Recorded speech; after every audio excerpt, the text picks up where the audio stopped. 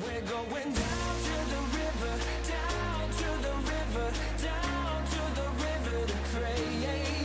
Let's get washed by the water, and rise up in amazing grace. Let's go down, down, down to the river. You will leave change. Let's go down, down, down to the river. Hebrews chapter 13 and verse number 8. Give honor to this amazing church who is like a second family to me. I do want to take a moment and give honor to Brother Jerry and Sister Amber.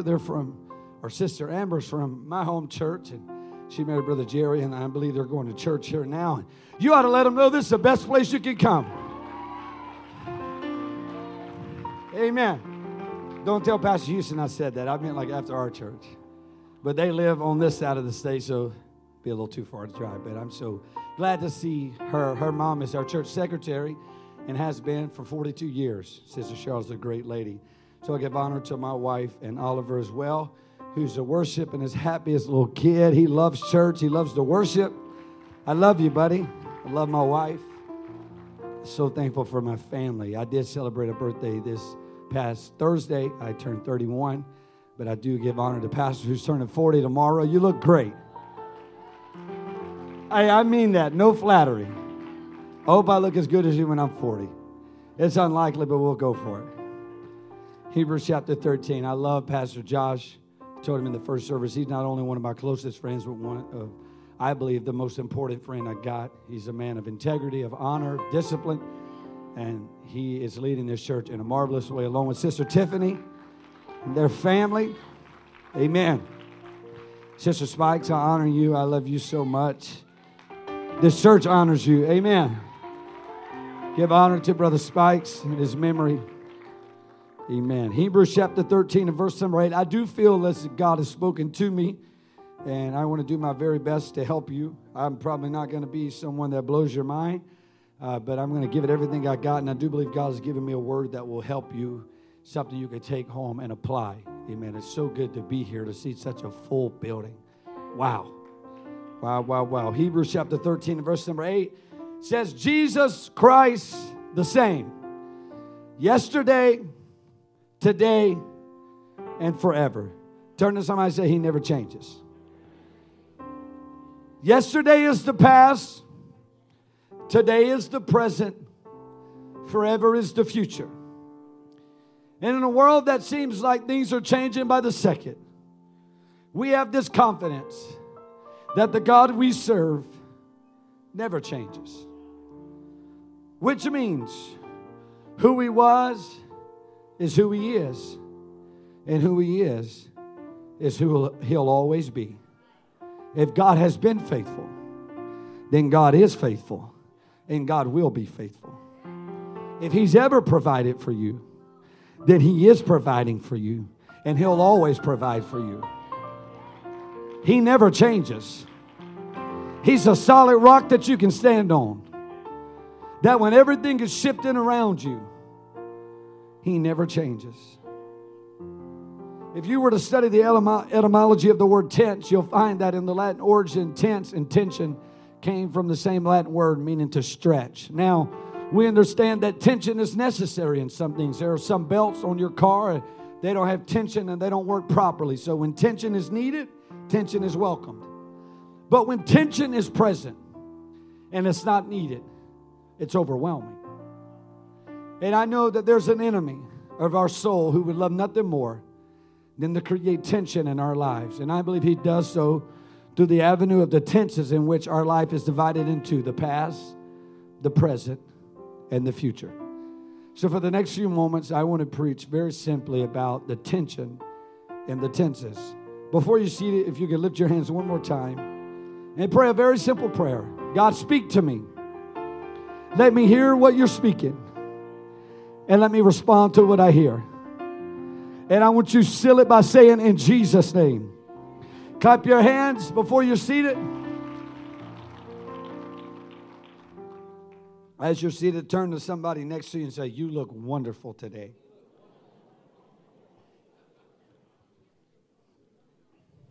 If you're sitting by your spouse, that was your chance. In case you had an argument on the way. I know it is. You may argue on the way to church. You walk in, too blessed to be stressed. How's everybody doing? That's why me and Sister Summer ride to church separately. Praise God. We just go ahead and alleviate that issue for whatever arises. In his most recent book, author Mark Batterson shares a story of William Osler and his journey to becoming the father of modern medicine. In 1871, Mr. Osler was only a 21-year-old medical student, and he read one sentence that he said forever changed the trajectory of his life. At the time of being a 21-year-old medical student, he had the pressure of final exams and the prospect of starting a medical practice that led him to a near nervous breakdown. Though Mr. Osler would go on to become one of the most famous medical doctors of his generation, he organized the Johns Hopkins School of Medicine and established the first residency program for specialty training, all while writing the predominant medical textbook of his era. But in the moment, he said, as a 21-year-old, I thought I wouldn't make it another day. But he said, my life was forever changed when I read 22 words that were written by Scottish historian Thomas Carlyle. The sentence that changed Mr. Osler's life was this, and I quote, our grand business undoubtedly is not to see what lies dimly at a distance, but to do what lies clearly at hand. Our grand business, I say again, undoubtedly is not to see what lies dimly at a distance, but to do, rather, what lies clearly at hand. When Mr. Osler testifies of his success in medicine and life, he always traces back to those 22 words. It was the revelation of this sentence that caused Mr. Osler to live in what he would call day-tight compartments. He said, I learned to live one day at a time because he says, the load of tomorrow coupled with the load of yesterday is too strong of a load to carry today. Here's what I know. So often people are paralyzed by things they cannot change, the past. And they are crippled by things they cannot control, the future. And if we're not careful, it will cause us to miss the miracle of the moment, which is the present. Though life is categorized and divided into three tenses, the past, the present, and the future, we were not meant to carry the load of all three tenses. When we attempt to do this, we create tension in our lives that doesn't have to be there. We begin to feel overwhelmed. We wrestle with regret and anxiety. Stress begins to mount and sleep begins to disappear. And because the way God designed us is we were designed primarily to focus on one of the tenses of life. We cannot change the past. We cannot control the future. But there is one tense that God says, I'm going to let you decide what you make of it. And that is the present. We must let go of dead yesterdays. And we must let go of unborn tomorrows. And we must focus upon this day. Because you see, this is the day that the Lord has made. I will rejoice and be glad in it. Yesterday is history. Tomorrow is a mystery. But today is the gift that God has given to us.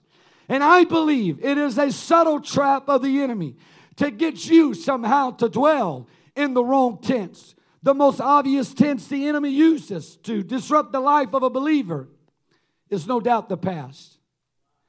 If you have ever tried to step out by faith and do what God has called you to do, you understand that the moment you begin to take the step of faith, somehow life or the enemy reminds you of the mistakes of your yesterday. We attempt to move on, but we run into a certain person or something happens that causes those emotions that you suppress as opposed to getting rid of to surface again. And he drags us to places, the enemy does, that we were never meant to dwell. And so when we succumb to the tactic of the enemy to live in our yesterday, we are met with regret, and we are met with shame, and we are met with guilt, and we are met with condemnations because these are emotions that surface when we are living in the wrong tense. Because hear me today, you were not meant to live in the past. The only appropriate response to the past is repentance. And in 2021, I do believe sometimes we have the wrong perspective of what repentance is. But I believe if we could get a glimpse to how truly powerful repentance really is, I believe it would revolutionize our walk with God. You must understand, when you bow before God and you repent of something, He wipes it away completely. But I believe the reason sometimes we struggle with this is because we sometimes make repentance a synonym with an apology. And so when someone apologizes to us, we are taught to forgive and forget. And so we do our best to forgive them. And we do our best to move on. But somewhere in our mind, that thought of what they did gets trapped. And we're not able to truly forget because we don't have the power to go in our minds and hit delete. So as a human who has a finite mind, we can't forget stuff. So sometimes it can be hard to grasp the idea that there's a God who the Bible says knows the end from the beginning, who knows all things, that He would forget your sins. But here's what the prophet Isaiah said, that God would remember your sins no more. Here's why. I've learned God's mercy is greater than God's memory. And when He washes something in the blood and you repent of something, even God doesn't remember it. So here's my question to you. Why would we choose to remember what God has chosen to forget? Don't allow the enemy to use your past to hang you up any longer. When God forgives you, that's it. There is no contingency. He doesn't hold it in the back of His mind for the next time you slip up to rub it in your face. No. When God forgives you, that is it. That's why Isaiah said, but now, thus saith the Lord, that has created thee, O Jacob, He that formed you, O Israel, fear not. He said, I have redeemed you. I have called you by name. Why? Because you are mine. He says in verse 18, remember not the former things, neither consider the things of old. Behold, now I will do a new thing. Does anybody still believe God can do a new thing with broken people? That's the power of repentance. Though you're broken, you're new. Though you're scarred, you're new. You're not perfect, you're just new. When you read about the potter in Jeremiah chapter 18 that everyone likes to talk about, the Bible said that the clay, it was marred or it was scarred. But here's what it says, in the hands of the potter. And a lot of people, when they quote that verse, they'll misquote and they'll say He made another vessel. But that's not what the Bible says. The Bible says He made it another vessel. God doesn't want to replace you. God wants to restore you. He wants to take the same life and put it back together and make you new.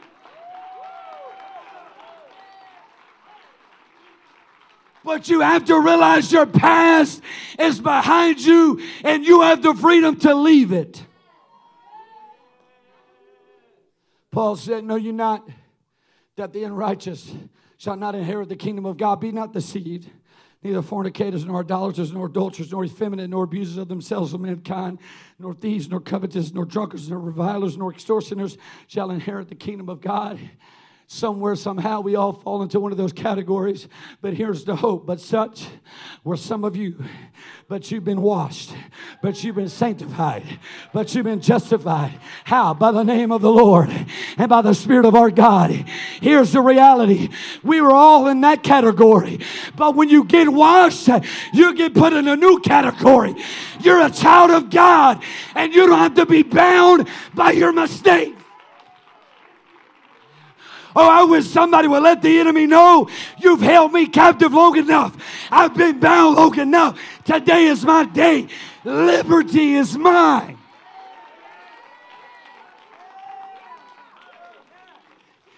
We all have a past, but none of us were called to live there. And while you can't change the past, you can change how it affects you by making the decision. You're going to leave it where it belongs, behind you. It's interesting when you study the life of the Apostle Paul, who would go on to write 2/3 of the New Testament. Before his conversion, he was known by the name of Saul.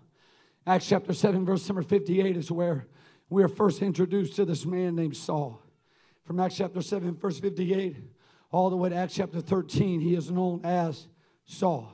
The Bible says in Acts chapter 8 that he was persecuting the church. He was a very hateful man. But in Acts chapter 9, he had an encounter with God, and it forever changed his life. But he's still called Saul. Acts chapter 10, Acts chapter 11, Acts chapter 12, he's still called Saul. Until you get to verse number 9 of Acts 13, the Bible says this: Then Saul, who is also called Paul, filled with the Holy Ghost. I still believe when somebody receives the Spirit of God, it can change their life. The reason I can say that with no hesitation is because it changed my life. I was the first generation, 19 years old. But when I got the Holy Ghost, the chains started breaking and I was a new creature.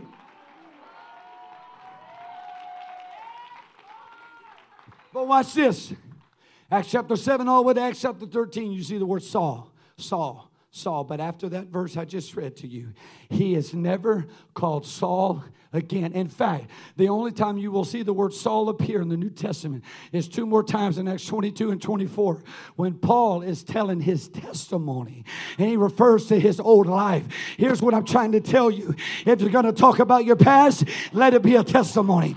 Don't let your past prison you, but let it be an exhibit. Look what the Lord has done. Look what the Lord has done. I used to be on drugs, but I'm not anymore. I used to be an alcoholic, but I'm not anymore. My marriage was destroyed, but God put it back to...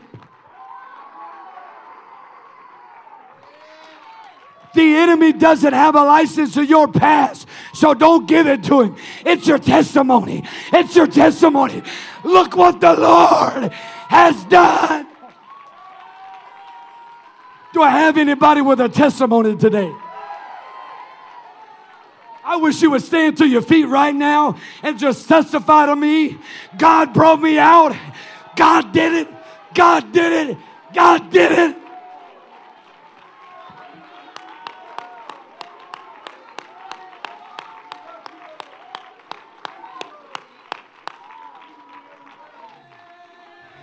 I know they say you'd be nothing without God. Well, I got good news. We're not without God because of God. We're new creatures because of God. We're here today. Somebody shout, "It's my testimony." I refuse to give the enemy license to my story. He's not the author of my life. The Bible says Jesus is the author and finisher of my story. Somebody say, "Not today, devil." Not today. Be seated for just a moment. I refuse to let the enemy get glory for my story. My story belongs to a Savior who stepped in when my life should have been over. When I shouldn't be here. I should be dead. But God, He stepped in and He gave me a story. And I've got a burden in my spirit today to let somebody know you need to march out of your past and let the enemy know the only time I'll go back is to share my story for the glory of God. To let somebody know if He can do it for me, then He can do it for you. If He can bring me out, He can bring you out.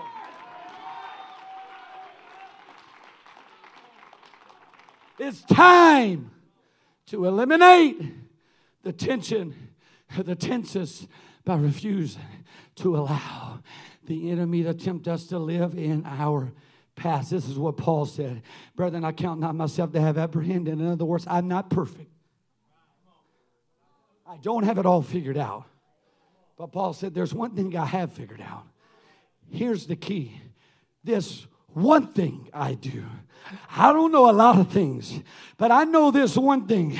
I forget those things which are behind. Why? Because that in front of me is greater than that which is behind me. I know I used to be this and I used to be that, but you ought to see what I'm about to be. I am anointed. I'm a child of God. God's going to use me. I'm going to reach this community. I'm going to let somebody know there's hope in Jesus Christ. And here's the ironic thing. The enemy loves to use our past to try to control us. But what if we could flip the script and say, you used to be in heaven, but now you're in hell. And I used to be on my way there, but I'm not anymore. So I know sin's in my past, but heaven's in my future. But not just my future, my destiny is today. I've been created by Jesus Christ. I have been appointed and anointed.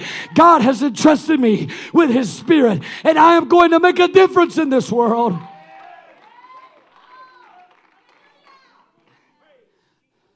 We must understand that God has given us a way out of our past, so refuse to go back there. And while I know we could probably keep going and all shout about the fact that God has delivered us from our past, here's the harsh reality. That's not the only tense the enemy uses to disrupt our life. Because here's what I know. When we live in the past, we wrestle with regret. But when we live in the future, we wrestle with worry. Two tenses bring two different feelings, but both are wrong for us to dwell in. And while it's not okay to live in the past, it's also not okay to allow the enemy to drag your mind to the future. The answer for the future is repentance, or the past is repentance. The answer for the future is trust. We must learn to trust God with our future. We can plan for the future, and we can prepare for the future, but we cannot live there. And the reason we feel overwhelmed when we try to go to the future in our minds or our imagination is because that is not where God has created us to dwell. Deuteronomy says, thy shoes shall be as iron as brass, and as thy days, so shall thy strength be. I will never forget hearing a message on this particular verse a couple of years ago, and it revolutionized my life. I sent it to Brother Carbo. I said, you have to listen to this. As thy days, so shall thy strength be. You got to get this. God promises strength for each day. Nothing more and nothing less. Never less than what is needed, but never more than what is necessary. But He will give you the strength for each day. Not for the past, not for the future, but for the present. Why? Because as thy days, so shall thy strength be. Jesus said it like this in the New Testament, Matthew chapter 6, verse 34. Take therefore no thought for the morrow shall take the thought for the things of itself. Sufficient of the day is the evil thereof. Jesus said, don't even worry about tomorrow, because you got enough to worry about with today. He says, if you'll take care of today, I'll take care of tomorrow. The word thought there in the Greek means anxiety, to be anxious or to worry. One definition literally means to be pulled apart. And that's what we feel when we try to think about the future. We try to think about, well, how is it going to happen? How is it going to work out? How are we going to raise kids in this crazy world? How's God going to get us through this situation? Pastor, how are we going to make it beyond this situation? And we begin to go and try to figure it out. We feel like we're being pulled apart. Why? Because we were never meant to figure the future out. We have to trust God that He's going to take care of it. You know why? Because it's Jesus Christ the same yesterday, today, and forever. He's took care of this church for all these years, and He's not ready to quit right now. He said, take no thought for tomorrow. For tomorrow shall take thought for the things of itself. He went on to say this. Which of you, by taking thought, can add 1 cubit to your stature? In other words, how can any of you worry about the future and add 1 single hour to your life? Paul said it like this: be careful for nothing. What he's saying is, don't be anxious about anything, but by everything, by prayer and supplication with thanksgiving, let your requests be made known unto God. It is our nature and it is our responsibility to bring our requests to God. But Paul said, this is how I want you to deliver your requests, with supplication and with thanksgiving. You know, if that's telling God, I don't know how this is going to work out, but I thank you that you're God and I'm not, and I just know you're going to work it out. Some of you have got promises that are unfulfilled. Some of you about your family, and you're fretting and worried. How's it going to work out? What do I need to do? Do I need to play my cards right? What you need to do is just back up and say, God, you know what? I give you control.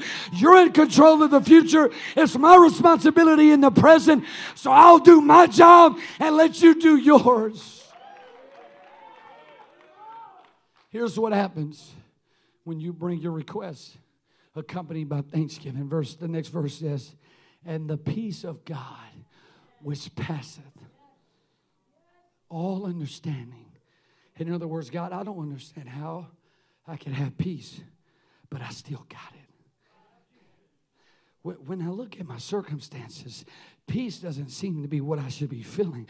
But somehow as a child of God, in the middle of the turmoil, I have peace. You know I have peace? Because somewhere I said, God, you redeemed my past. I'm not going there.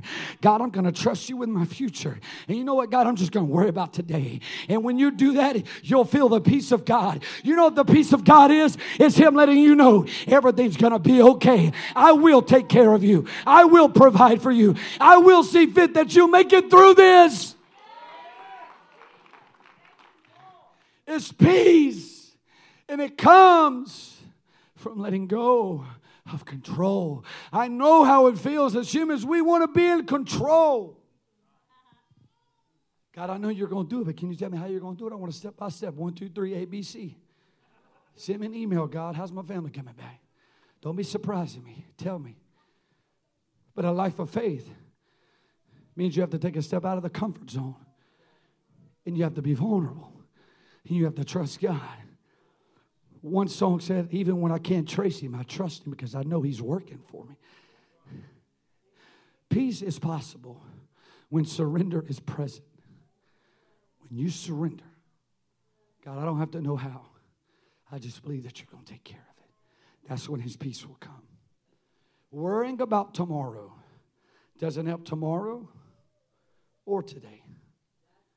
We are to leave tomorrow with God as we trust Him with today. No one has ever sank under the burden of today. It is when tomorrow's burden is added to today's burden that we feel the weight is more than we can bear. It is time for us to focus on our most important tense, and that is the present. We cannot change the past. We will never be able to control the future, but we can control the present. Nothing can be done yesterday, and nothing can be done tomorrow. But today, the opportunities, they are endless. That's why Paul said, we then as workers together with Him beseech you also that you receive not the grace of God in vain.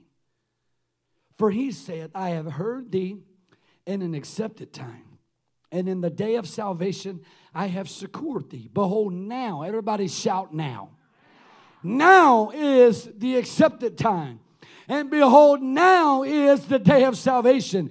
I believe the reason Paul wrote it like this is no matter when you read it, it's always applicable. When's the time to pray? Now. When's the time to live for God? Now. When's the time to get right? Now. Now. Don't delay what you can do today.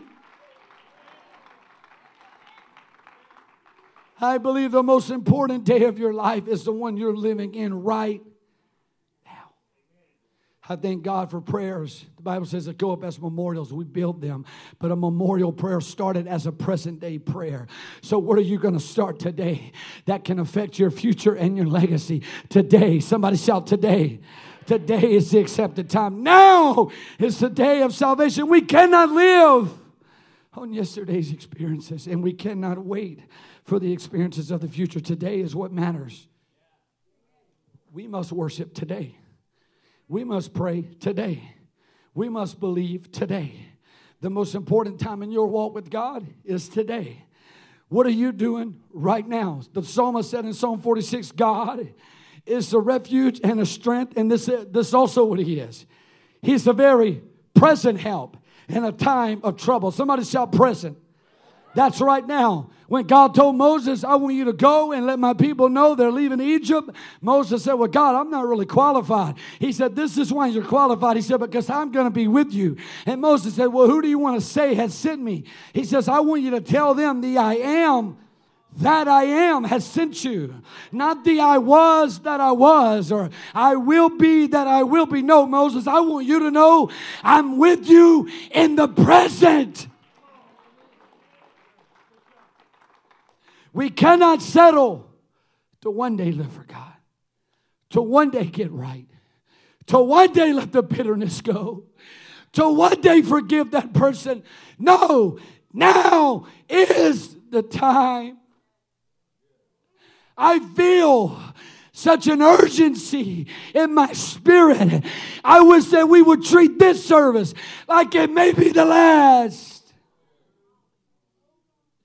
Survey once asked a group of people, what are you living for? 94% of the responders said, we're enduring today, waiting on tomorrow. May that not be the testimony of the church. I understand that one day heaven is going to be a reality, and we should always live with that on our mind. But here is what we must know. Where we spend eternity is directly correlated to how we spend today. Benjamin Franklin said one today is worth two tomorrows, because time is such a unique commodity. You cannot save it, retrieve it, relive it, stretch it, borrow it, loan it, stop it, or store it. You have to use it or you lose it. And I've just made up my mind. I'm not losing another service. I'm going to give God everything I have. I'm going to pray. I'm going to worship. I'm going to give. I'm going to believe that today is my day.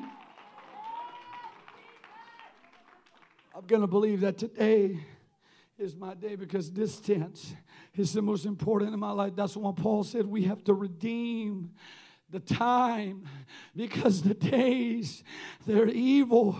The present is the most precious opportunity we have today. May we not waste it because we're dwelling on a past experience, or may we not waste it because we're waiting on something in the future. Do not be paralyzed by procrastination, but act now. Today is your day. I just believe today is the day that you can be delivered. I believe today is the day that God can heal you. I believe today is the day God can restore your family. I believe somebody doesn't even have to be here, but today is the day you can pray for them, and God will reach down to where they're at and bring them back. I believe today is the day you can get your joy back. I believe today is the day you can get your hope back. I believe today, as Pastor said, is a divine appointment. Today. Pastor made mention of Bartimaeus, who's sitting on the side of the road, and he just hears that Jesus is walking by. And the Bible says that he cries out. He had a condition. He was begging, and he was blind. And Jesus walks by, and he starts crying out. And they tried to tell him to be quiet, but he had an understanding. This is my moment. This is my moment. My past has been marred by my condition. I'm broken. I'm blind. And if I delay and hope that somehow he'll make the block and come back tomorrow, I may miss it. So Bartimaeus, I understand the most important moment I have with Jesus is the one I have right now. And so he cried out, and the Bible said Jesus stopped and turned to him and said, come to me. And this is what Jesus asked him, what would you like me to do for you? Jesus, not to be a smart aleck or anything, but since you know everything, how do you don't know I'm blind? Here's why I think Jesus asked, because he had two conditions. One, he was a beggar. The other, he was blind. So Jesus said, I can deal with the surface condition, give you a little money, relieve you for a couple of days, or I can go deep, and I can deal with something that's been plaguing you your whole life. Because anybody can walk by and drop a couple coins in the bucket. But there's only one that can walk by and touch your eyes and say, receive your sight and you be healed. So Bartimaeus said, I want that kind of miracle. I want you to heal. I feel Jesus is in this room today saying, what do you want? What do you need me to do? But somebody's got to get real with God and say, I'm not playing games. I need a healing. I need deliverance. I need help.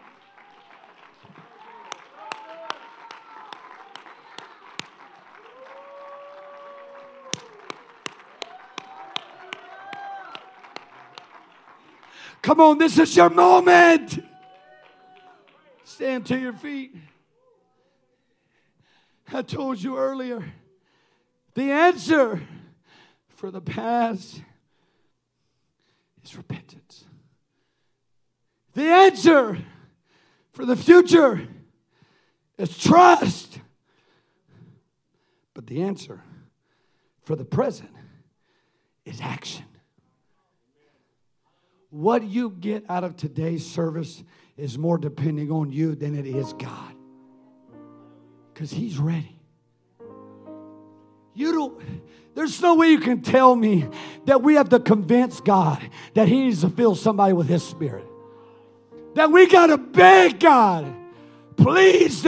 No, God's just waiting on somebody to say, enough is enough. I'm not waiting till next Sunday. I'm not waiting till Wednesday. I'm not waiting till Thursday. Today, I need a miracle. Today. Jesus said, when you pray after this manner, give us daily bread. Daily bread. In the Old Testament, when He provided manna, it lasted 24 hours because He was illustrating the principle to His people. Don't drag yesterday and today, and don't try to hoard the manna because you're scared I won't give you more tomorrow. How you treat today's manna is a direct reflection of how you feel about the provider.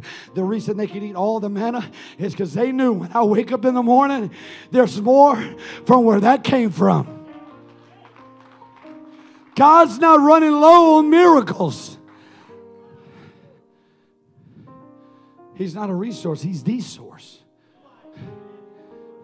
He's not running out. If you need joy, the joy tank isn't low. If you need restoration, the restoration tank isn't on E. He's ready. He's just waiting on someone to say, today's my day. This is the most important day of my life. I'm tired of having tension in the tent, so this is what I'm going to do. Come here, Brother Shane. Come here, brother. Brandon, right? Feels good to get somebody's name right. 31, the forgetter starts working. This is what we have to do. Shane is the past. Brandon is the future. And they're both pulling at me. The past is trying to get me to come here. You know what you did. But how's it going to work out? How's God going to take care of your family? And they're pulling and they're pulling. You know what happened? We miss what God's trying to get us to focus on. So this is what we have to do. When the past pulls, oh no, I've been redeemed. When the future pulls, oh no, I trust God. I'm going to worry about today. You know what I'm going to do today? I'm going to worship today. I'm going to pray today. I'm going to believe.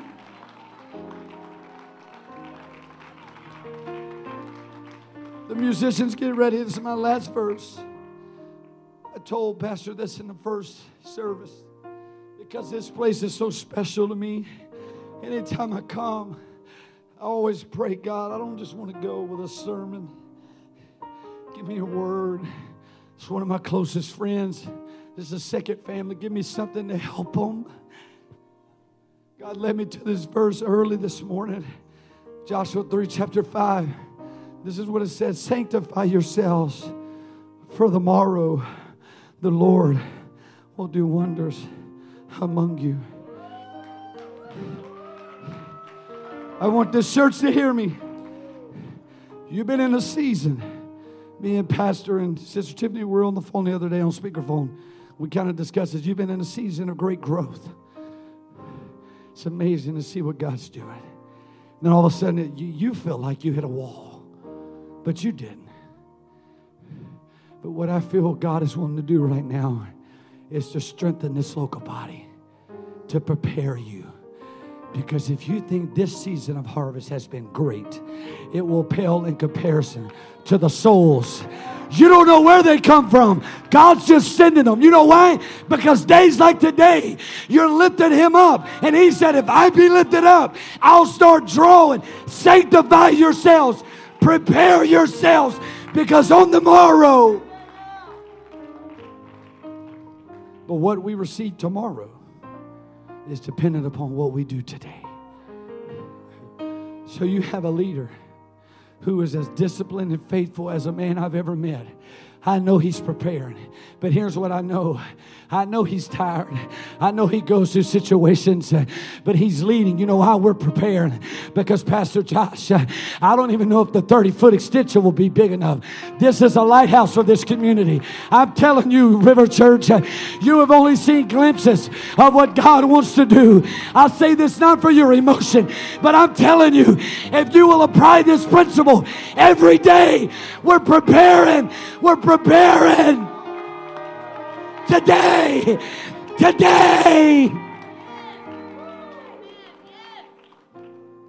Our grand business, undoubtedly, is not to see what lies dimly at a distance, but to do what lies clearly at hand. Today is your day if you want it. We're going down to the river, down to the river, down.